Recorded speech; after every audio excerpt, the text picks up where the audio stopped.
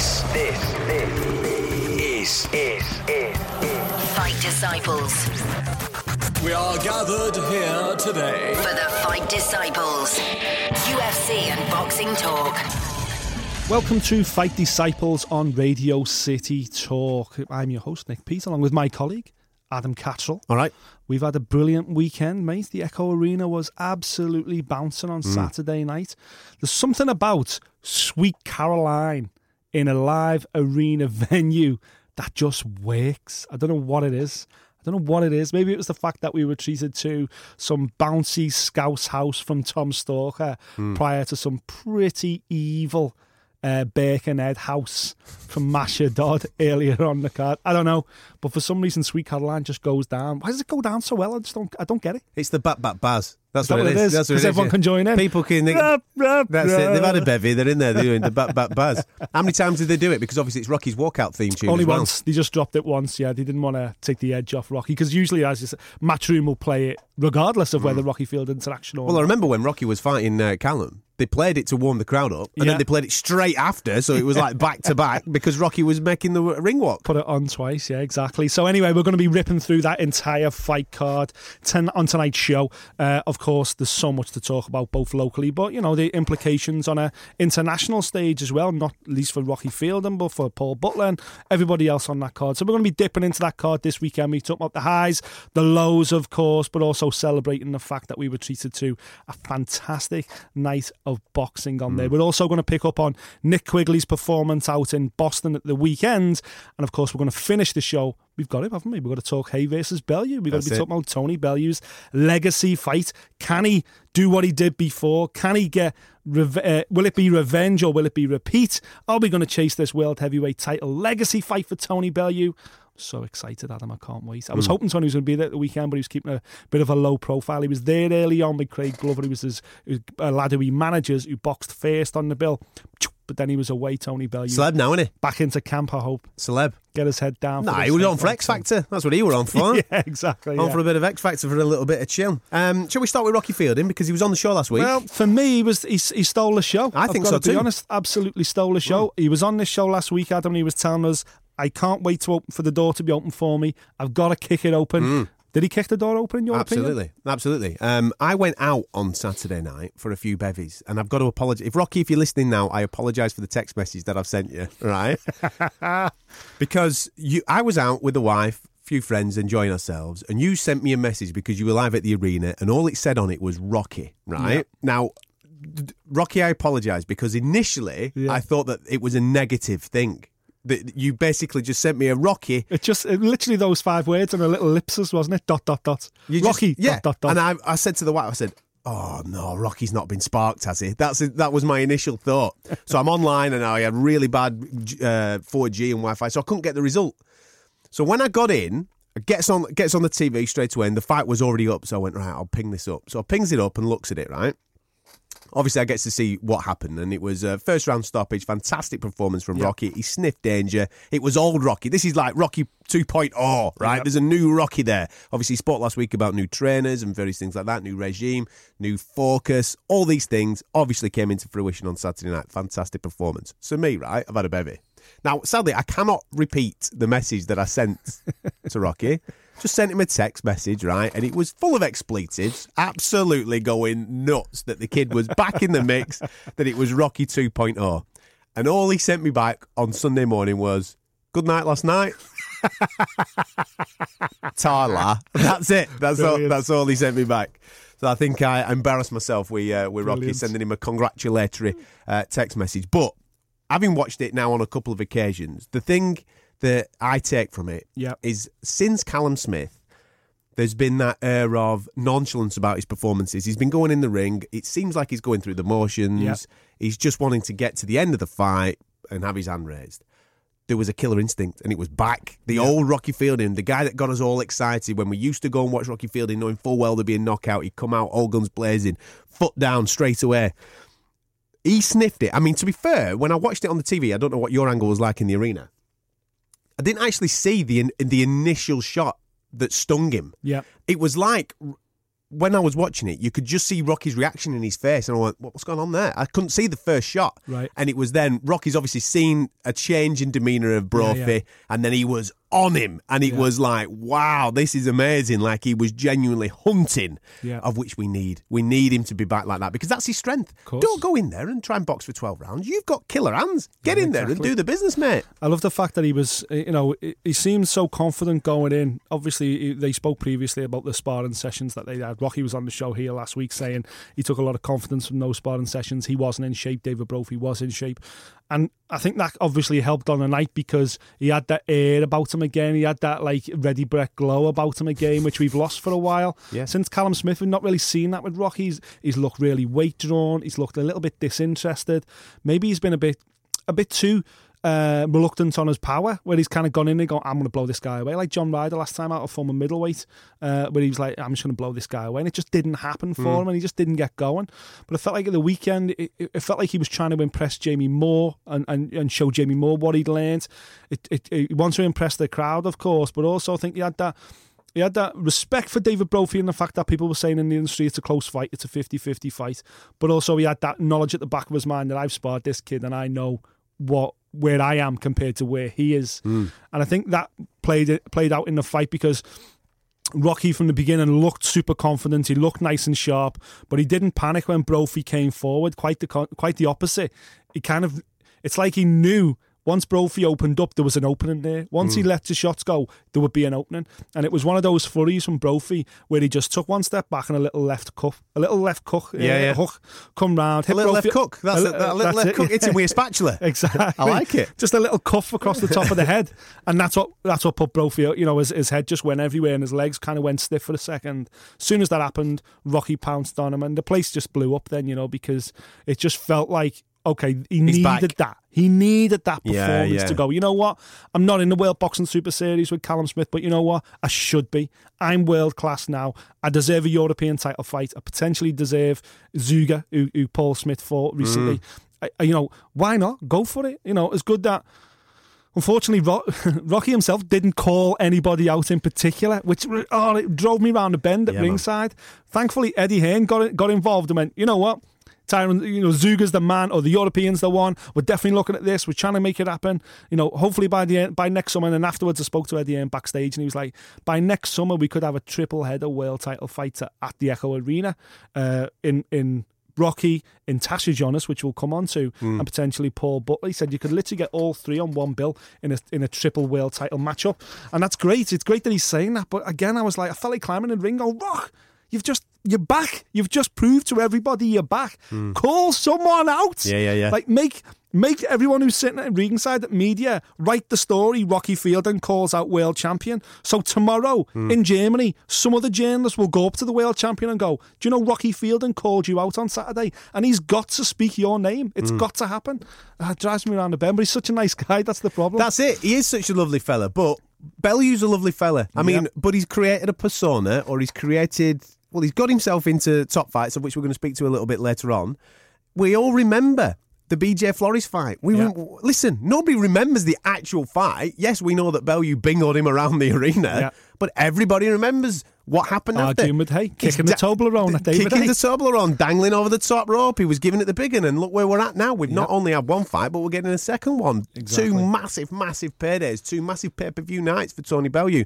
You've got to do it. Yep. We say it all the time, don't we? You can have all the talent in the world. You can be as amazing as you want, but you're not going to get those big paydays if you don't run your mouth. I mean, look at some of the most talented fighters in the world, the likes of Rigon Dow. He's only just getting a shot now with Lomachenko because he's gobbed off for the last 6 months. That's right, opened his mouth. He hasn't said anything for the previous 30-odd years of his life. Yeah. But then all of a sudden he's realised to himself, well, I'm not getting anything here. I'm not getting any deals on any TV anywhere. I'm not getting any shots. I'm not getting any legacy fight. I'm going to have to gob off. He's gobbed off. He's got a shot. Take heed from that. That's what you've got to do. You have to gob off in order to get yourself to that next level. Just a quick translation. Gob off basically means, open your mouth and call for fight, start a bit of trash talk and call people out. Gob off. Jeez. What's wrong with that? We're gob off. Do you not say that round here? No, we don't say gob off round here. What would you refer to it as?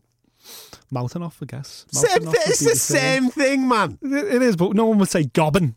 in Liverpool. Why Sounds not? like a character out of Lord of the Rings. Nah, get out. Gobbin. No. Gobbin. Anyway, Rocky, great to see you back, lad. Yeah, speaking of fighters that call people out and careers have moved forward rapidly.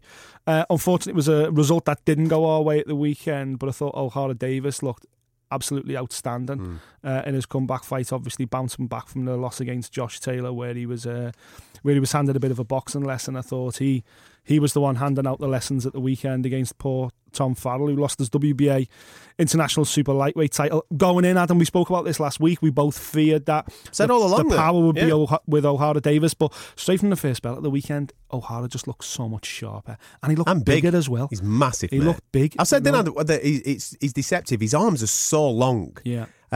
He can keep people at range if he wants to keep them at range. Obviously, the fight against Josh Taylor just came a little bit too soon for him. He doesn't have the amateur pedigree that Josh Taylor's got. Josh Taylor is elite. He's an elite amateur. We saw that with what he did up in Glasgow at the Games, and now he's doing the business on the professional level. He's probably 2 rungs above O'Hara Davis at this moment in time in the professional game, and rightfully so. But O'Hara's no mug. No, far from it. It's just that Josh Taylor's a brilliant fighter. He isn't a mug because he's got... If you've got equalising power, if you've got that one knockout punch, you're in the game, man. You're in the game. He just needs to brush up on some technique, of which he's still learning at this moment in time at the Matchroom Gym down in Brentwood. He's got an awkward style, don't get me wrong. It's weird to watch sometimes. He's not that tall. I think he's, him and Tom Farrell at the weekend were both a similar height. But he just looks longer. With it must be them long arms, them long levers. He just seems huge. And he was hitting Tom Farrell right from the start. He was a lot sharper than Tom.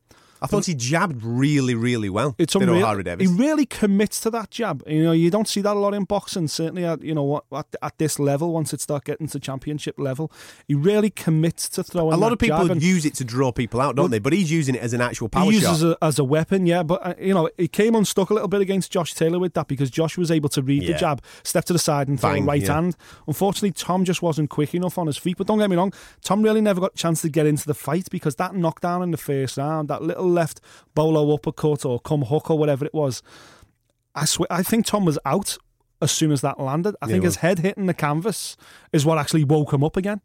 And when that shot landed, I immediately, and I try and, you've been with me, I try and stay as reserved and obviously as impartial as I can at ringside. But as soon as that landed, I couldn't help but stand to my feet, because I was like, it's over. That's over. Like, as soon as it landed, you could hear the crunch. You could see the way Tom's body went. He was completely limp. I thought, that fight was over. Get the doctor in there. The fact that he got up was incredible. The fact that he fought on for another 5 rounds after that is incredible. But with a couple of knockdowns in the second round as well. Was there a need for him to go on? There was no need for him to do 6 rounds, in my opinion. Listen, I know he was the defending champion. I know he was an undefeated fighter going into this fight. At home as well. He was at home, turf, all that kind of stuff. But the problem is, Tom Farrell's 13-0 going into this fight with only 3 stoppage wins in his career.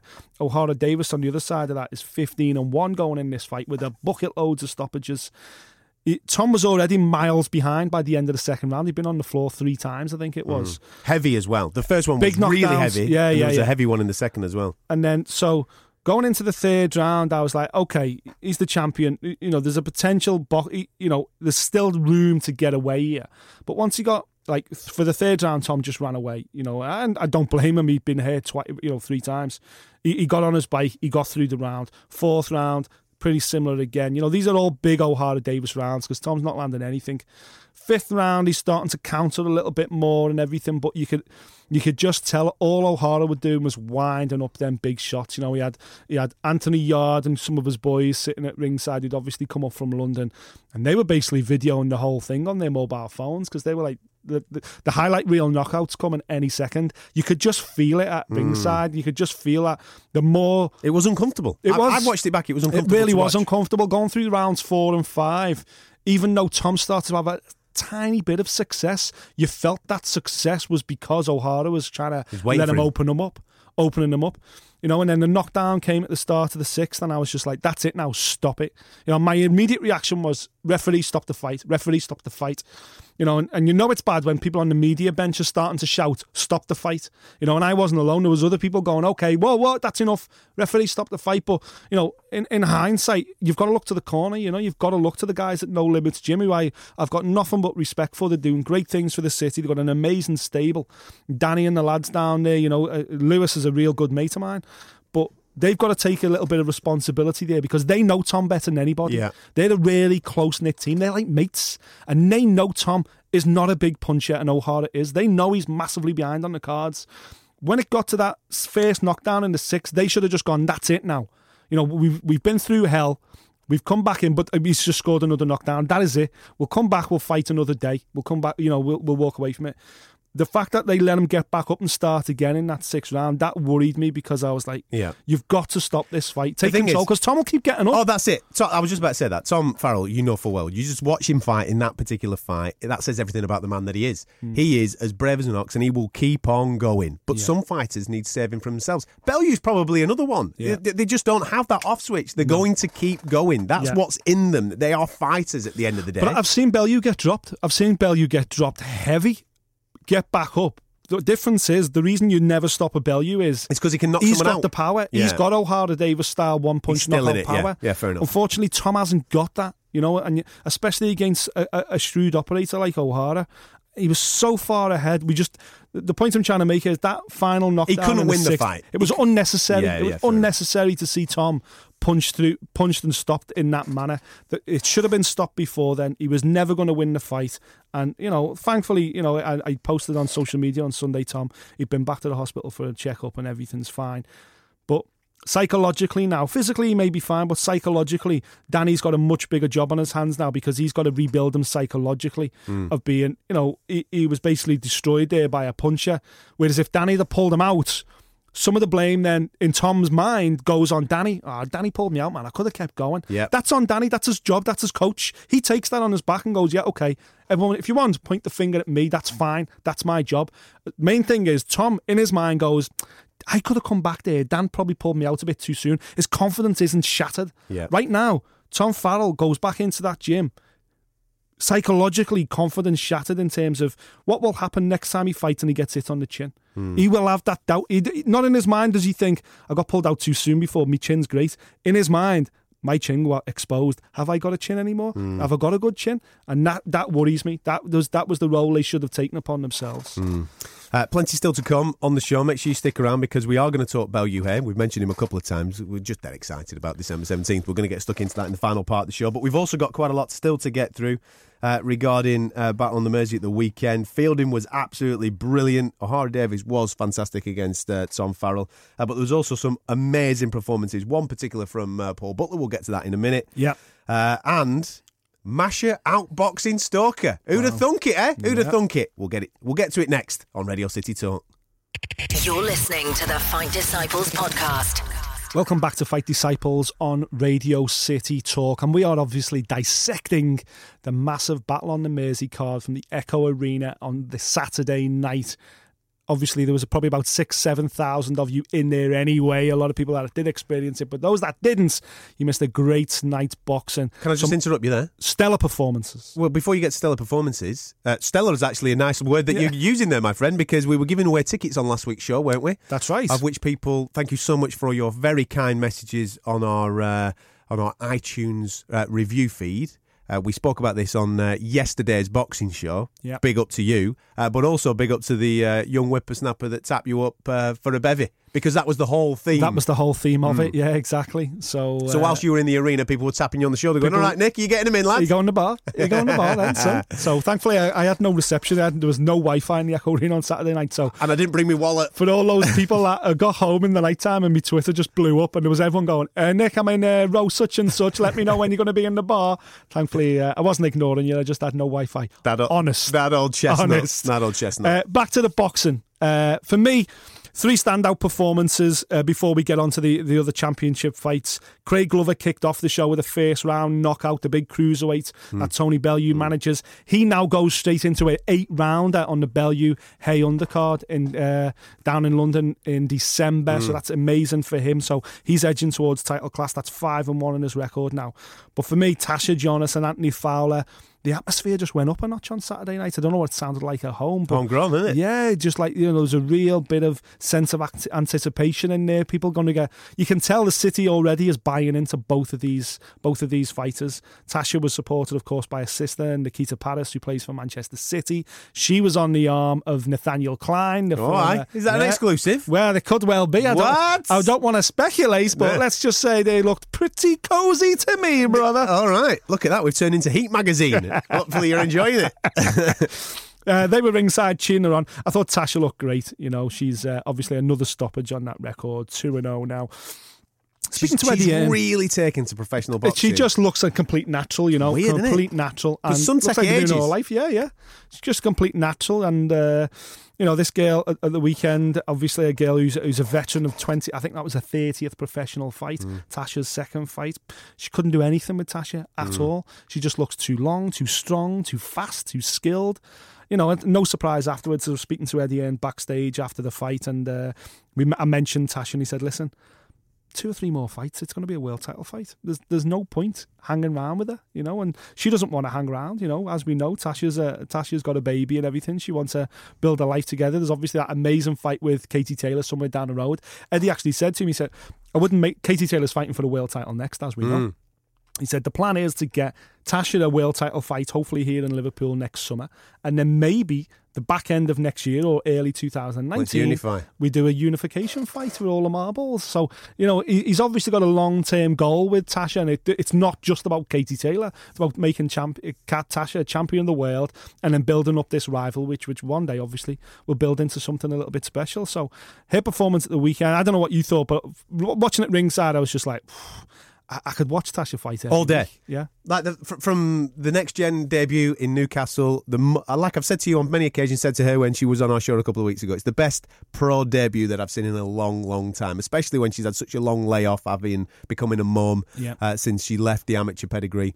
Absolutely sensational. And then at the weekend, the only question I had was, how are you going to react to the home fans? That's it. That's the only question, because we've been in the gym, we've watched her. She's sparring Stephen Smith, mate. Yeah. She's good. She's very, very good. You know what I mean? Yeah. So the only thing was, is the crowd going to get to you? Are you going to react to that? Just walked out there and cracked on, didn't she? It's like, all right. So it was nice as well, you've got temperament as well as talent. She's got this real fan base as well that is not a fan base that you would expect. Heat magazine, they're all there, mate. Well, that's what I mean. She's got these celebrities, but there's a lot of women there. There's a lot of girls there. There's a lot of young girls there as well supporting Tasha, which is great. Yeah, fantastic. And even Eddie Hearn picked on that up afterwards. He went, "Did you notice who was ringside at the time? Did you notice who was making all that noise?" It wasn't the usual fight fans that you see. The people that are always at the Echo Arena, regardless of what event is on. The crossover stuff. It was people that not necessarily don't go to boxing that had gone, you know what, I know Tasha Orovic, because Tasha did some teaching and stuff, didn't she? She was doing some, she was working with kids and whatever else while she was out of boxing. And I think all them people, as we know, she's such a lovely personality, Tash, that then people are now coming to box. She's built herself a fan base up already, so exciting. And then similar to that, I personally thought Anthony Fowler's performance against Jay Byrne, an Irish fighter that had come over with a winning record, he'd come to win. He had a fight scheduled himself in 3 weeks' time. He'd come here to win, and he went at Anthony Fowler. They even got riled up at the pre-fight press conference. I said to Fowler afterwards, I can't remember the last time I seen a 6-rounder go into a bit of a slanging match at a press conference. But I thought Fowler looked great. He looked so strong there. He proved to Jay Byrne, who said in the build-up he had no power. He didn't believe Fowler had power. He proved he did have power with that stoppage.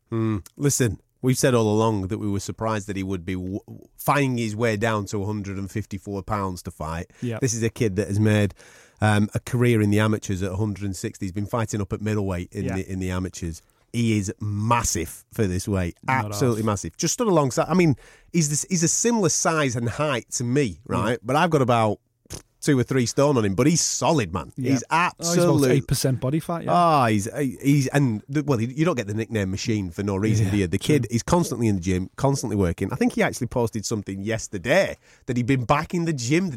Mate, go and have some profiteroles or something. What's the matter with you? Have a day off. Go and have a day off. But no, that's not his mentality. He's absolutely dedicated to it.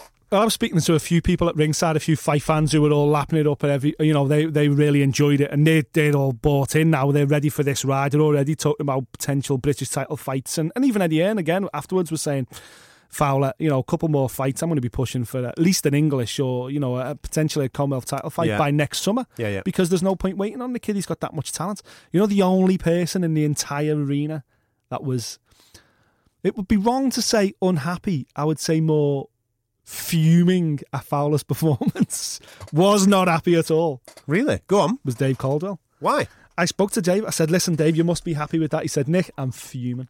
I said, I'm not happy at all. He said, he is a million times better than that. A million times better. He said, I've spoke to him in the dressing room. I'm disappointed. He's disappointed. He said, that wasn't what we worked on. That wasn't that's not where we are in his development. Yeah. He's better than that already, and he should have showed it. But what he did was he played to the fans. He got into a little bit of a fight with Jit. He said he should be making these fights easy. Should be making it easy. So it was interesting to speak to, because everyone was like, whoa, this is amazing. A stoppage win for Fowler. Woo, we're bought in. We're on this train. Yeah. And yet his coach is going, if you're impressed with that, wait and see what's coming next. That's what's really He's just got to implement what he's doing then in the gym, hasn't he? Yeah, of rather course. than get carried away. He's only a young boy. He's enjoying himself. He's a young lad. He's at home. He's in front of friends and family, probably fighting for the first time in however many years. It was bound to happen that he's going to get excited. He's in an opponent that's having a little go back as well. So you're bound, your machoism shows up, doesn't it? And you think, you know what? Get my game plan out the window a little bit. I'm just going to drive this guy back. And I think that's what upset Dave Caldwell, because he's beyond this level. But listen, if he's so much beyond this level, wow, can't wait to see what's coming. That leads us on nicely, machoism, doesn't it? And throwing your game plan out the window to Masha versus Stoker. We said, man, I mean, we didn't just say it. Every man and his dog that we have spoken to over since this fight was made, we said Tom Stoker could make this fight very, very easy if he wanted to. Round 1. Beautiful. Round 2. Beautiful. Honestly, mate, I didn't know the result. Again, I said, I've been on a night out. I got home, puts the telly on. I thought, I'll enjoy this one. This should be an absolute cracker. Let's see the nuances of this. Round 1 comes out and I went, fair enough. Right. He's got his head switched on. He's not dazzled by the lights. He's just boxing. Beautiful. There you go. Round 1 in the bag. Round 2 in the bag. I actually was tempted then, right, to just fast forward and go straight to the end, because I thought it'd be a 12-round unanimous decision for Stoker. Yeah. I stuck with it, round 3, and I'm glad I did, because I went, has his twin brother come out? Has somebody different come out for round 3? Because he just chucked it out the window and he went, right, go on then. I found 1 and 2 quite easy. Yeah, all right, Mash is traditionally a slow starter, but he chucked the game plan out the window, did Tom, and he just went, right, let's have a fight then. What are you doing? You've thrown the fight away. Yeah. And then he gets outboxed. He gets outboxed then for about 10 rounds. Crazy. It was crazy, yeah. It was crazy at ringside, because, I was sitting chatting away, and one of the guys sitting next to me knows Masha really well. So he was like, Masha's a slow starter, don't you know? And I said, listen, Tom was always going to start bright. I said, but this this was like towards the end of the second round. I said, don't be surprised if this stays like this, because I'd spoke to Tom and Danny Vaughan as coach in 2 days before the fight, and they agreed with what we said last week. I said, all Tom's got to do is win it, take it round by round, outbox him for 3 minutes. Then at the end of that round, go, okay, here's a drink. Just got to do that for the next 3 minutes. You just got to do it for the next, and just build the round. Don't get involved. You might get tagged. Yeah. Don't get involved. But unfortunately, Tom, I don't know whether, I can't believe the game plan changed. I've got to believe that Tom at some point thought, as you say, this is easy, this. I'll show him now that I can beat him in a fight as well. And as soon as that mentality changed, it became Masha's world, became Masha's fight. And listen, it sounds like we're giving Masha this service. He really impressed me with it. I thought Masha was outstanding, outstanding, because once it became his kind of fight, Masha was gone then. He put his foot down, got into fourth gear, and Tom was unable to go back to his boxing. He was unable to go back to what he was doing before, because by then Masha got his rhythm, was in his ascendancy, and as you say, he was outboxing Tom Stalker. He was outboxing. Well, Tom had to try and force. captain. He had to try and force it a little bit, and then Masha on the back foot looked mint. He would just pop, pop, pop. The problem I've got with Tom, and I would have said this to him afterwards. He disappeared afterwards, but the problem I had in the fight is, why is Tom Stalker standing, curling his toes into the canvas and winging in hooks? Why is he doing that? Hooks to the body, which have got no effect. Why is he doing that? Meanwhile, Masha's throwing straight punches right through the middle. So he's trying to throw hooks, and in the time his arms coming round in a big semicircle to try and land, Masha's already threw a punch, a jab or a right hand. He was leading with right hands right through the middle. It's just like, that's what Tom should be doing. Like, why is Tom Stalker not this beautiful, elegant, straight punching machine, just a 1-2 machine? 1-2 and gone. 1-2 and gone. And Masha would have been chasing shadows all night. That's what I thought we were going to get. And in the second round, I thought, there you go. That's it. That's all you've got to do is punch and move, straight shots, bang, bang, and away. Tom Stalker's not got the power to hurt Masha Dodd. But that didn't matter if he'd have boxed him like he was an amateur style, box and move, hit and don't get hit. Tom Stalker could have won that easy, and after 2 rounds, I thought that's where we were going. Such a shame, because he looks really well, doesn't he? He's got really such well. an elegant style. And you know what? He's a lovely kid, Tom, as well. Yeah, he's a lovely good lad. kid. His family's lovely. You really want it for him. But unfortunately, he's got to learn that this is professional boxing, and at the end of the day, not every fight's going to be a fight. He's not got the power. He's fit as anything, Tom, but he's not got the power or the durability. His own chin's not strong enough to go through wars like that. He for me, if Masha Dodd had written the script for that fight and dropped it off at Tom's, that's what it felt like. It felt like Masha went, okay, this is how the fight's going to play out, Tom. You play your part, and Tom went, okay, yeah, great, super, that'll do me. That's how it felt. It couldn't have gone, for me, it couldn't have gone any more Masha than, as I say, if he'd scripted himself. Absolutely. The Masha story continues, though. What an unbelievable story. Didn't even walk into the gym till he was about 23, 24 years of age. Picked up this game in the last 7 or 8 years. Has been just this unbelievable ride. Where's it going to end? Nobody knows, man, but I'm enjoying every single minute of it. His fans, Masha, Bumaye, all that type of stuff. I absolutely, mate. His little lad was running around at ringside as well, and when he'd first come out, Masha's wife was there, or his partner, I'm sure it is his wife, and their son had come out, and they're sitting there, and he's got a full suit on, shirt, tie, and everything. He looked great, he looked like he was going to church, and he's sitting there watching his dad, and he come out fully rigged out. During the course of 12 rounds, by the end of it, the little fella had shit, never mind jacket off, shirt wide open, all buttons open, ties round his tie head. round his head, and he's running around the ring. Absolutely, it's just like at a playground. It was so funny, so funny. Sport needs characters like Masha. Of course. I mean, everything that we see in the build-up, the weigh-in, then the actual fight, you root for people like that, and I'm going to keep rooting for him. Hopefully this ride isn't over yet, and we can go to the next level. It reminds me of the Sam Egginton story in a lot of ways. This is a guy that people didn't expect too much of, and yet look at him now, he's riding the crest of a wave. I just hope he gets a shot at the British title, and I hope he, potentially maybe even one step further. Who knows? As well. Who knows? One man that we have always expected massive things from is Paul Butler, former world champion. Has had we could say rocky road over the last 2 or 3 years, whether it be promotional differences or whether it just not getting the shot or the change of trainers, his own discipline, all these types of things. I tell you something, mate, at the weekend, that is what I expect from Paul Butler. Yeah. And that, with all due respect to him, I mean, I know he might have exceeded some other people's expectations, but that Paul Butler is the Paul Butler I expect to see. He looked absolutely superb. Went about his business fantastic. Obviously listening to instructions in the corner. Yeah. And he just looked mint. And I'm so looking forward now to 2018 and who it's going to be. Whether it's WBA, whether it's going to be IBF. Because Paul Butler is right back into that world title mix. Of course, yeah. Well, he already said afterwards that he's going to be going to Monaco. He's going to be sitting ringside when Jamie McDonald defends his WBA title. Is it WBA? Yeah, against Solis. Against Solis, yeah. So that was what that was for at the weekend. Apparently, Jamie. That's not an easy fight, because Solis won that fight previously. Well, he just got a stinker, didn't he? Rematch, yeah, he just got a stinker. So this is McDonald was there at the ringside at the weekend, but Eddie Hearn said even if Solis wins, Solis is definitely a possibility for Paul Butler as well. But, he's definitely to make that happen. But of course, there's the fight later this month as well over in Belfast, which is Ryan Burnett who's the IBF world champion, taking on Triple Z. I thought you were going to go for the full pronunciation.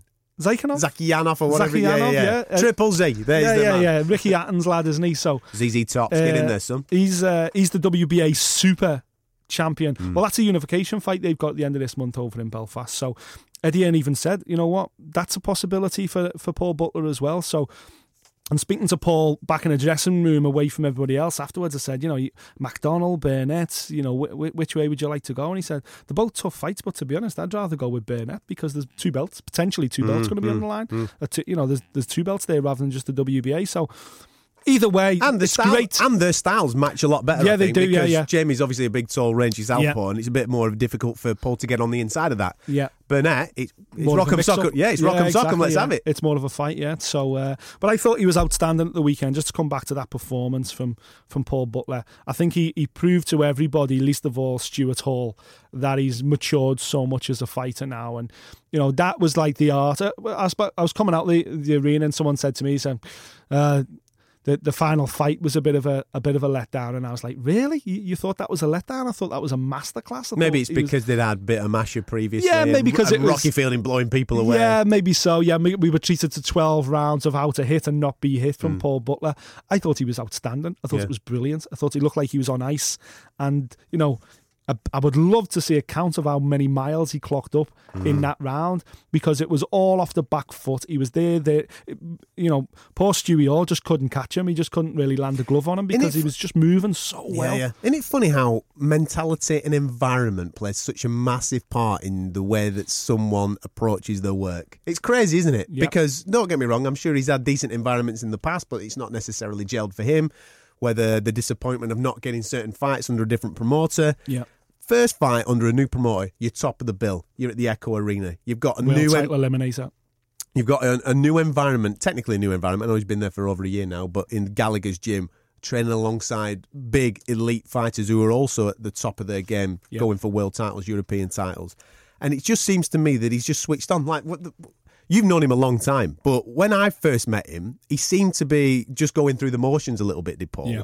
Which was a shame, really, because of his talent. 8 and 10 rounders for nothing. Yeah, and now it seems there's a fire in his eyes. Every time we speak to him, there's a bounce in his step a little bit. Yeah. And you think to yourself, he's back on it here. Yeah. He wants this as much as we want it for him. I think the beauty of it is, and again, Eddie spoke about this afterwards when I seen him, and he was like, this is a buzzing division right now. Bantamweight is where it's at in terms of the UK. Like, all the world title belts are here.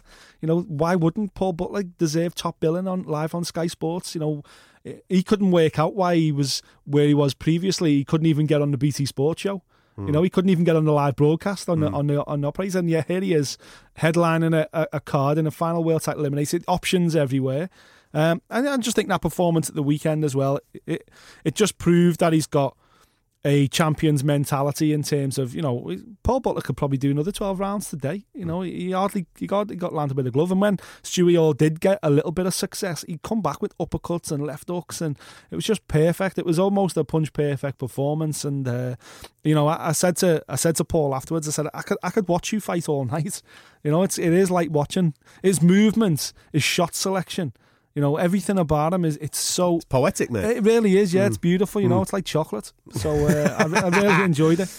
Just a quick one before we move on to part 3 and Bellew here. Obviously, a man that was previously on our show, Nick Quigley, was in action in Boston, taking on Spike O'Sullivan, a man that's making big waves in America. Obviously, he's since doing well. We saw him on these shows fighting Eubank Jr. and get well beaten by Eubank Jr. He's gone over to the States and making a real career path for himself, and he took on Nick Quigley at the weekend.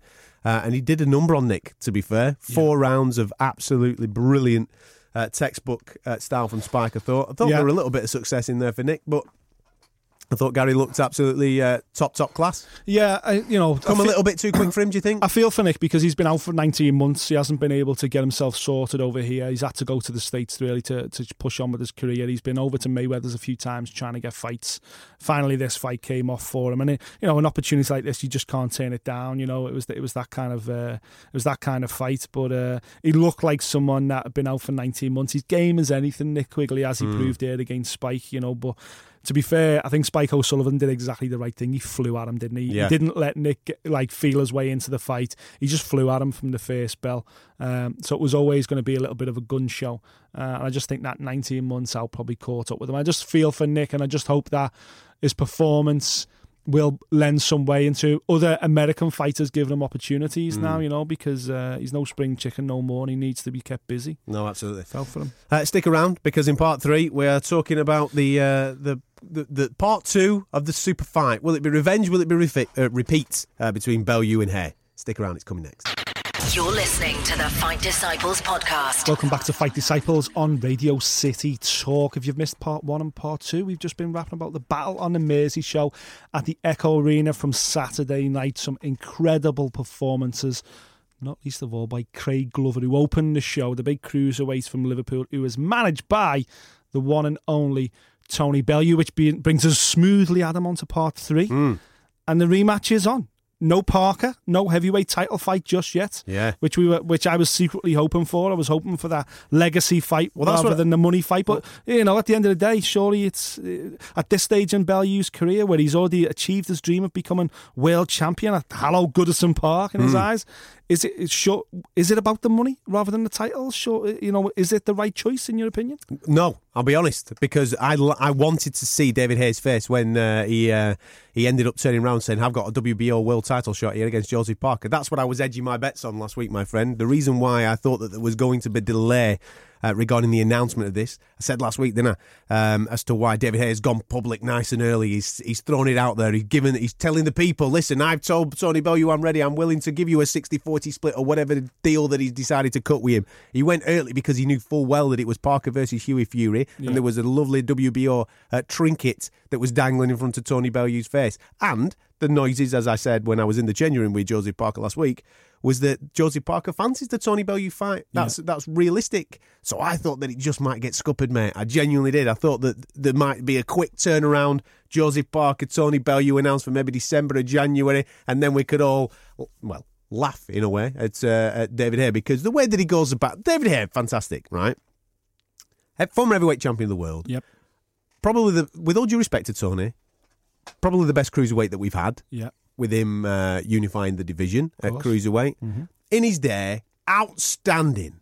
However, since retirement, since coming back, it's become a bit of a caricature for me, mate. Yeah. I love David Hay back in the day. Yeah. This David Hay, I kind of get a little bit cringed out with a little bit. You know what I mean? I'm thinking to myself, come on, man.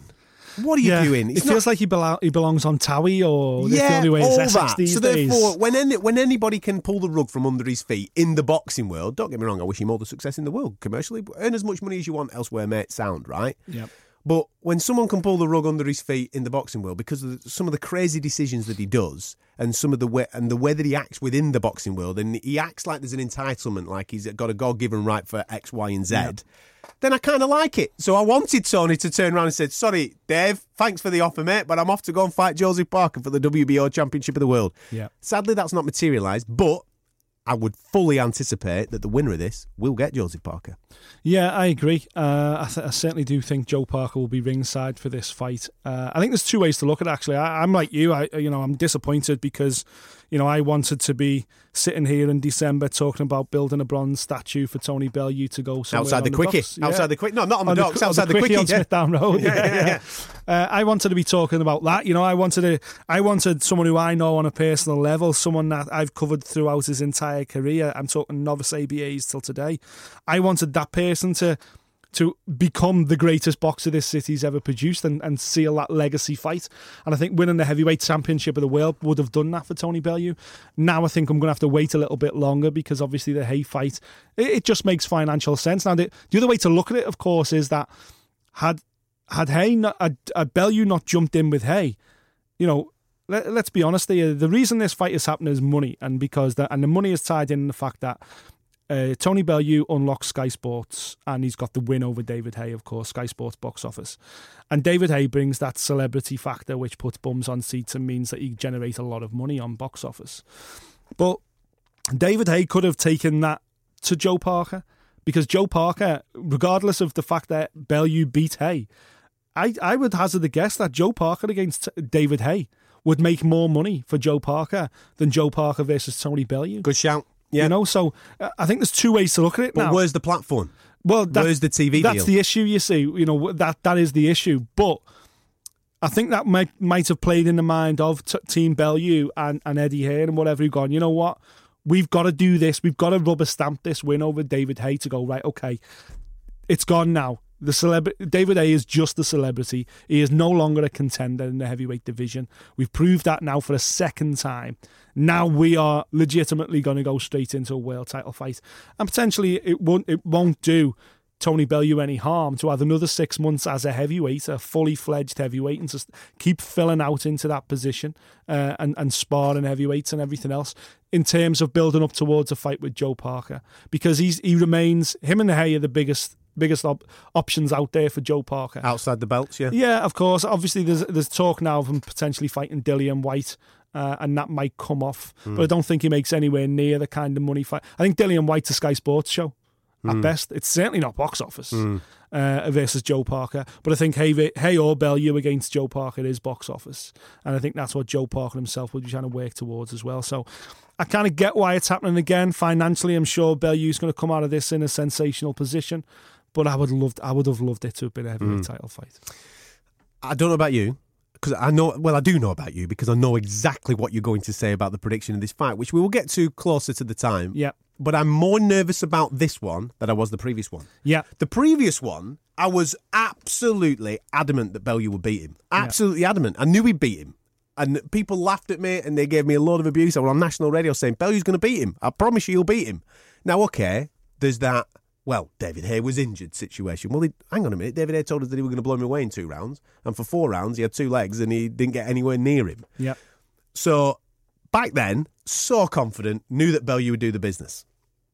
A lot of water's gone under the bridge since then. Obviously, Bellew hasn't been back in the ring since. I know that David Haye's been getting himself recuperating and what have you. Now, I'm not saying that I think David Haye's going to win this fight, but I think in this fight, he's got more, in my thought process, where I am right now, he's got more of a chance, I think, in this particular fight. Yeah, I was there. And it might come down to a mentality thing, because Bellew's done it once. How easy is it to get up for it again? Well, that's it, you see, because Bellew's been there before. He's already got that win under his belt. I think Bellew's back of his mind, he just thinks, I've just got to get through 3 or 4 rounds like I did last time and Haye'll fall apart. And, and I do believe that in a lot of ways. However, for this fight, David Haye will not be training on a boat in Miami. He won't be taking Tony Bellew lightly at all. He knows if he loses this, his career's over. That is it. So he will be training harder than ever before. Now, the difference now as well, and this is no slight on Shane McGuigan, who's a great young coach, but teaming up with Ismael Salas, who's Jorge Linares' coach, one of the best coaches on the planet. Now, I know he's not got the steeped history of, say, a Freddie Roach or whatever else, but anyone that's ever worked with Salas, everyone that's been around him, and, people that have watched them with Linares and everything else, Salas is an outstanding coach, and he will not be, again... He won't get mugged off. He won't get mugged off. If he's slacking, he'll be like... Exactly. He'll get jogged on. So he isn't going to turn up with a month to go before the fight like Shane McGuigan did and go, okay, how are you doing fitness-wise? All right, let's work on a few things. Let's go. That ain't going to happen with Salas. Salas is going to train this guy for 10 weeks. But, David Haye is going to turn up the best possible David Haye can be at this stage in his life. Is that going to be enough to beat Tony Bellew? I don't believe it is. But he's going to be an awful lot better and an awful lot more prepared than he was for the first fight. And that's where my nerves come from. And that's concerning. That's concerning because obviously I don't think Bellew will be as scared as he was for the first fight. Because Bellew was terrified going into the first fight. If you remember, he put Rachel and the boys on a flight over to Dubai, sent them on holiday, fight week and during the fight. He didn't want them even in the country because he didn't know what was going to happen. He really feared the fact that David Haye has got the kind of punching power and he's got the kind of heart that won't give up on it, that there may have been some real issues here. So that mentality now, I think, is slightly lifted from Tony Bellew in regards to the fact that he's been in there. He's took Haye's best, if you like. And I think psychologically you'll be thinking, I've took his best, I can do it again. And I'm like you, that does concern me because it's such a big fight. It is a huge, huge fight. December 17th. Sadly, we couldn't cancel Bieber or whoever else has got the O2 Arena on those Saturdays yet, so therefore we're doing it on a Sunday before Christmas. What is it about Bellew with Sunday night fights? Maccabi was Sunday night at Goodison Park as well. Sunday daytime, Sunday service from Tony Bellew, I love it. What a way to finish the year. And again, putting to bed those myths of the best don't fight the best, you know? I think we've had a fantastic year right back to April, I suppose. In fact, even earlier than that, when Frampton, obviously, in January was fighting Leo Santa Cruz, and then a couple more that we got. We then obviously got the big one at Wembley Stadium where AJ took on Vladimir Klitschko and beat him. You've had all these fights down the year, and you think to yourself, 2017's been an absolute screamer. The best taking on the best. Politics aside, let's just get it on and let's see who the best really is. And so much of it's been based here in the UK as well. So much of it, British boxing, okay, I think at one stage we had 13 world champions. I think we're a couple down from that now. Yeah. But we've got more people in world title contention than ever before. We've got more pro boxers active in the UK than ever before. Now, there's two ways to look at that. I think it's great. First and foremost, it's great. Obviously, second, it's like there is a saturation at the moment. There's big time boxing on every weekend, as we both know. I was at Callum Smith. You were at Hughie Fury. I was at the show at the weekend. You're at Ricky Burns' Crawler this weekend, which of course we're going to talk about. Well, we talked about it yesterday. On our boxing show yesterday, and that's just the Northwest. That's within a 30-mile radius. We've got 4 big world title fights. Got to take it in turns. We've got to take it in turns. Which one? Otherwise, we'd both be single. That's it. We're both getting divorced next month, lads. But are you really going to the boxing? Because you're hanging out with each other quite a lot. What's going on? But it's great. If you're a fight fan, it is absolutely great. The only thing that isn't so great is then when they start to get greedy and start to do the old pay-per-view. And that's rearing its ugly head in the next few weeks. Well, we spoke about it on yesterday's show, didn't we? Eubanks on this weekend with his pay-per-view in the World Boxing Super Series against Avni Yildirim. And the week after, you've got another one with George Groves against Jamie Cox. We spoke about it on yesterday's show. And if you want a piece of that pie, if you've enjoyed tonight's show, you think to yourself, I fancy a bit more boxing chat on a more world level. For example, us going into Adept on Crawler versus Burns this weekend, you can do. Go to our website, fightdisciples.com. We're all over social media as well, at Fight Disciples on Facebook, Twitter and Instagram. There's a lovely little video that me and you went up to Gallagher's Gym, didn't we? And had a little bit of a chat with Anthony Crawler. Very, very relaxed. Very forthright and upfront with his thoughts on not a Last Chance Saloon, because it's not Last Chance Saloon, but there isn't a path really for the loser of this fight at the weekend if they want to be at world level. It is winner takes all, isn't it, really? And he expects a war, as he told us. He expects a war. And we're looking forward to that this weekend at the Arena in Manchester. Keep an eye on all our social medias, because there might be some tickets knocking about. We've done all right for tickets, haven't we, for people? Yep. This week. By the way, look after the Fight Disciples, don't we? Well, of course we do. Absolutely. Well, you do. You buy them a bevy. Yeah. They buy me a drink. Oh, when here they we see go. Me. Oh, back at Crawler Burns, are we? So you're waiting. That's it. Anyone want to buy Adam a drink? Is that how it is? Well, if you win tickets off us, you know what to do. You know what I mean? I don't expect money. Just a pint. That'll be fine. But if we do catch you at the weekend, make sure you come and say hi, and make sure you're following us on all social media so you can interact with us on all things boxing. Next week we'll have a full review. We'll go through everything that happened at Crawler Burns, because there's a couple of Scouse lads on that card as well, and obviously we're well connected to the Gallagher's Gym, so we'll be getting stuck into that and looking ahead towards Jamie Cox, George Groves in the World Boxing Super Series. For our Merseyside show as well, and Merseyside listeners, we have got our UFC show this week, features none other than Darren Till, the first Scouser in history to headline a UFC event when he takes on Cowboy Cerrone later this month. So if you're into UFC, if you're into your fight sports, and especially Merseyside fight sports, tune into our UFC show on Thursday morning. You might be able to watch it as well, because there's a camera crew coming. Well, I wasn't going to say anything, but you better get me fade sorted out before the camera crew arrive. Well, I have no choice. I can't go to the hairdressers. I might have to just have a shave, mate. That's what it is. But he is obviously the hottest prospect in the UFC at this moment in time. So therefore, there's certain people from the UFC and certain TV companies that are following Darren around, and obviously us being his lackeys, his bag carriers. That's right. We're going to be on the box. So you might see a little bit of us in the studio behind the fourth wall, is it? That's what they call it, I think. Yeah. Up the tower. That's what we're going to call it. That's exactly, yeah. So listen, there's only one way to sign off today's show, isn't it? With a little bit of a little bit of a tribute to Rocky Field, and what a weekend. We'll catch you next week here on Fight Disciples. Thank you for listening. If you like what you heard, subscribe via iTunes.